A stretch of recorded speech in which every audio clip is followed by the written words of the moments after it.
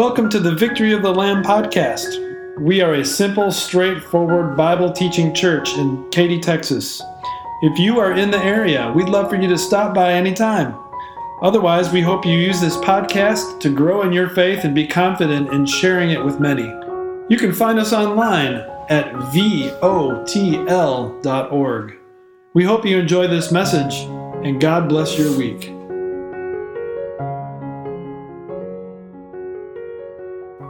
President Franklin Roosevelt, I guess, must have had a small sense of humor. And it was known that he despised those long receiving lines. It was just something he had to endure time and time again during his time at the White House. And he complained that no one really ever listens anyways. And so one time, he tried a little experiment. As the people were parading past him, he gave them a polite smile and nod, a casual handshake, and mumbled, "I murdered my grandmother this morning." And time after time, he kept doing this, and the response was, "Marvelous! Oh, that's great! God bless you, sir. Keep up the good work." Although near the end of the line, someone actually listened to him and leaned in and said, "I'm sure she had it coming." It's true if you believe what you find on the internet, right? Maybe, maybe not. Probably. Either way, are you listening to Jesus like that? Give him a casual handshake, a polite nod, something comes out of your mouth, but you weren't really listening at all to what he just said, because then you would have responded differently. Our goal, not just for today, but all of our lives and into eternity. The secret to a happy one depends on our ability to listen to Jesus, not just casually with lip service, but swallowing everything he says and moving forward with that in the center of our hearts, not just a little bite on the side. And so today, as we see Jesus on the Mount of Transfiguration, we ask him to help us do exactly that. The very first words of the sermon verses, Luke 9, verse 28, say, about 8 days after Jesus said this. And you might be wondering, well, what's the this? What did he say 8 days before this Transfiguration day? Jesus was with his disciples, all 12 of them, and as they were walking through a town that had lots of idols everywhere, he asked them, "Who do people say I am?" And Peter responded boldly, confidently, and correctly. He said, "You are the Christ, the Son of the living God." And then Jesus went on to tell them what that meant, that he was the Christ. It meant he was going to be betrayed. He was going to suffer. He was going to be killed at the hands of evil men, and then he was going to rise from the dead. Jesus was saying all of that about what was coming up for the Christ, but Peter listened to him about as well as most of the people in FDR's receiving line. And he pulled Jesus to the side and had the guts to say, "No, Lord, that's not going to happen to you. You're not going to suffer and die." Then Jesus looked Peter right between the eyes and said, "Get behind me, Satan. You do not have in mind the things of God, but only human concerns." That was the this. So 8 days after that conversation happened, Jesus was talking about his suffering, death, and resurrection again, but with some others on board. Let's reread the verses from Luke chapter 9. About 8 days after Jesus said this, he took Peter, James, and John with him and went up onto a mountain to pray. As he was praying, the appearance of his face changed, and his clothes became as bright as a flash of lightning. 2 men, Moses and Elijah, appeared in glorious splendor, talking with Jesus. They spoke about his departure, which he was about to bring to fulfillment at Jerusalem. What would it be like to stare at lightning, not just for a split second in the sky, but for 30 seconds in a row, or even a few minutes in a row? Well, that's what the disciples had as they were sleepy and then woke up to this astonishingly bright sight. Jesus' face transfigured. It was like lightning. And his clothes were so bright, they're described as though a star was coming out of them, something starry. And the disciples were wide-eyed as they stared at this. And it wasn't just Jesus like that, it was also Moses and Elijah. And notice what they were talking about. They appeared in glorious splendor, verse 31 says, and they spoke about his departure. Another conversation about his suffering and his death and his resurrection. That Jesus was going to have his body depart his soul in death, and then he was going to have his resurrected body depart the tomb, and ultimately his resurrected body was going to leave this sad earth in the dust and ascend into heavenly glory. Moses, Elijah, and Jesus were talking about his departure, and Moses and Elijah did not pull Jesus to the side and say, no, Lord, that's not going to happen to you, like Peter did.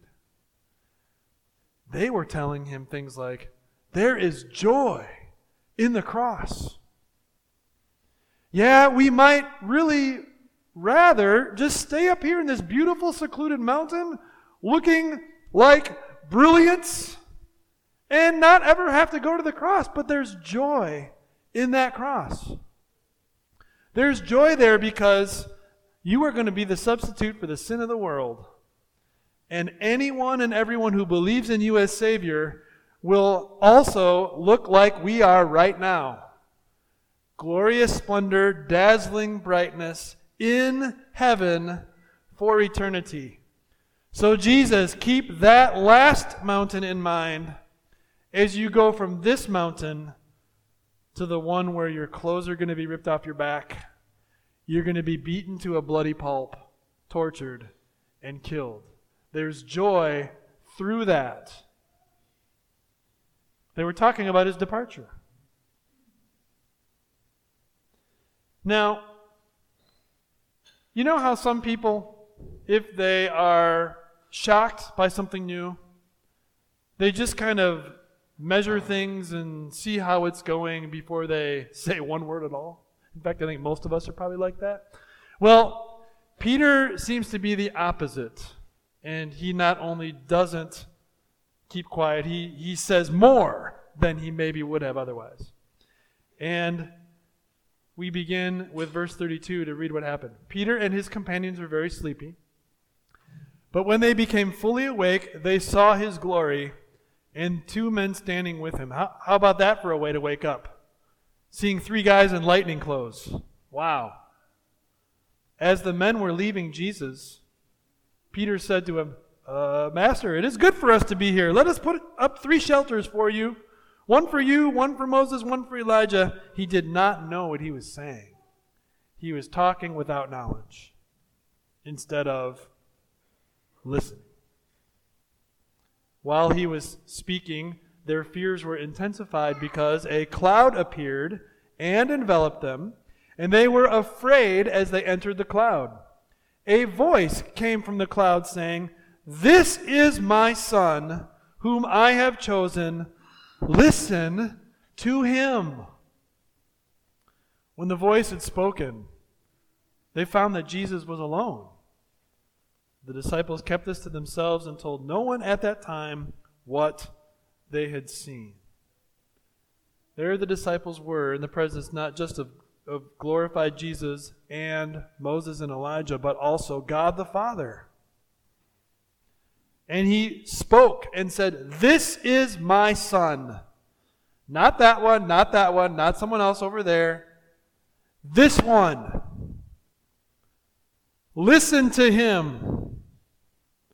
Don't just pass by and give him a casual handshake. Don't just pass by and think you know more than he knows.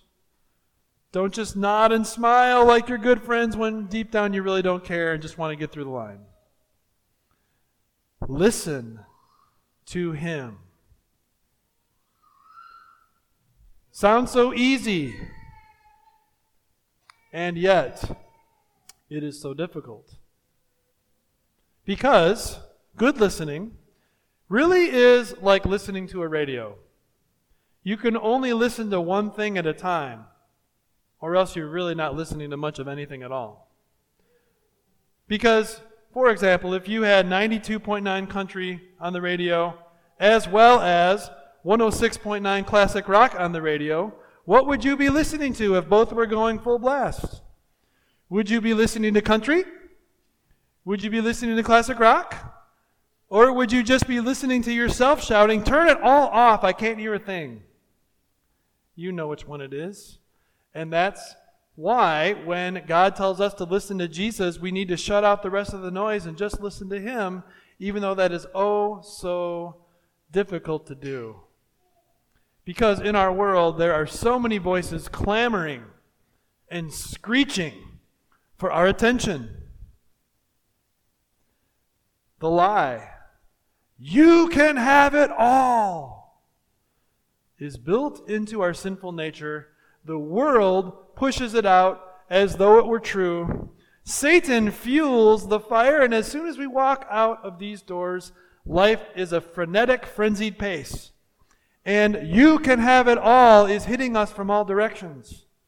And we start to think, if I work harder and move faster and grab this and that, and make sure I keep track of the others to make sure I have more than them, at least a little bit, then you can have it all, and we'll worry about Jesus later. But that's a lie, isn't it? Because later never comes. You can never have it all. What about the challenge that happens when we stare at our crosses? There's political problems. There's relationship problems. There's health problems. There's problems that come because we didn't get our way and we can't get over it. All these things are crosses. And Jesus says, deny yourself, pick up your cross, follow me. Anything that comes up is a way for you to glorify me through it. Just as I am glorifying my Heavenly Father through my cross. But that whiny me first part of us gets the best of the mind and says, I really don't want to carry this cross. I'd rather have it carried for me. What about when we listen to our own guilty conscience? And Jesus tells us there is now no condemnation for those who are in Christ Jesus. That includes you. And yet we insist as though our feelings are in charge of Judgment Day instead of Jesus. And our guilt is going to stand firm in the heavens instead of Him. And we stay stuck in that guilt. What are you listening to? If you're listening to worldly lies, or your own whiny sinful self, or anything else, especially from your guilty conscience, you will not be able to listen to Jesus very well at all. And yet, as we see Jesus on the Mount of Transfiguration, just 8 days after Peter didn't listen to him at all. And weeks before, no one would really listen to him very well either. He still went from the Mount of Transfiguration to the Mount of Calvary to the Mount of Heavenly Glory, didn't he? No one could stop him. Nothing could throw him off course. Because Jesus came for sinners. People like us. People who listen to the wrong thing. People who tune Jesus out. Jesus came for people just like us. And He paid for our sin in full. He died in our place. He rose in victory. He ascended to heavenly glory. and one day he will come back and take us to be with him, that we also might be in heavenly glory, with dazzling faces and clothes brighter than anyone could bleach them, as though starry stuff is coming out. That's us, because of Christ and his finished work. And that changes everything, doesn't it, when we listen to him?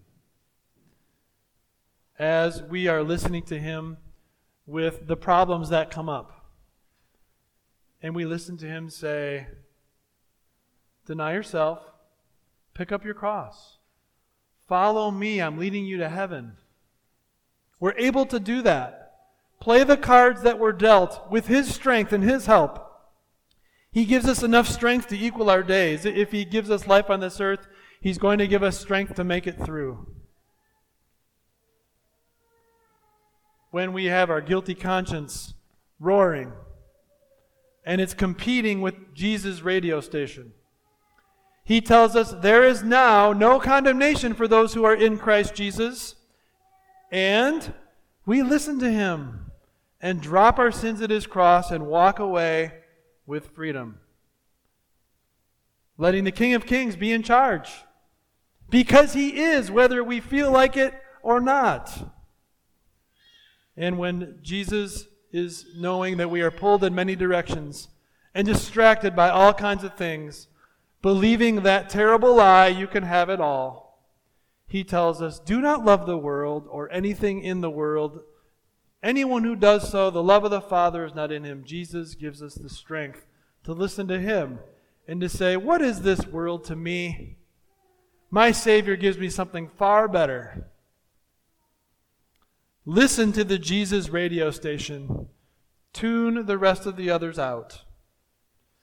When you hear his word, as you open the scriptures, listen to the simple, plain, and clear meaning.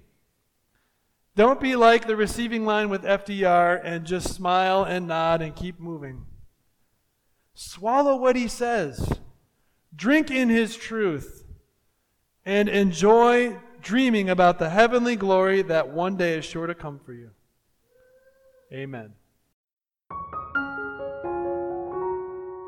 Time is precious. Thank you so much for investing some of your time with us today.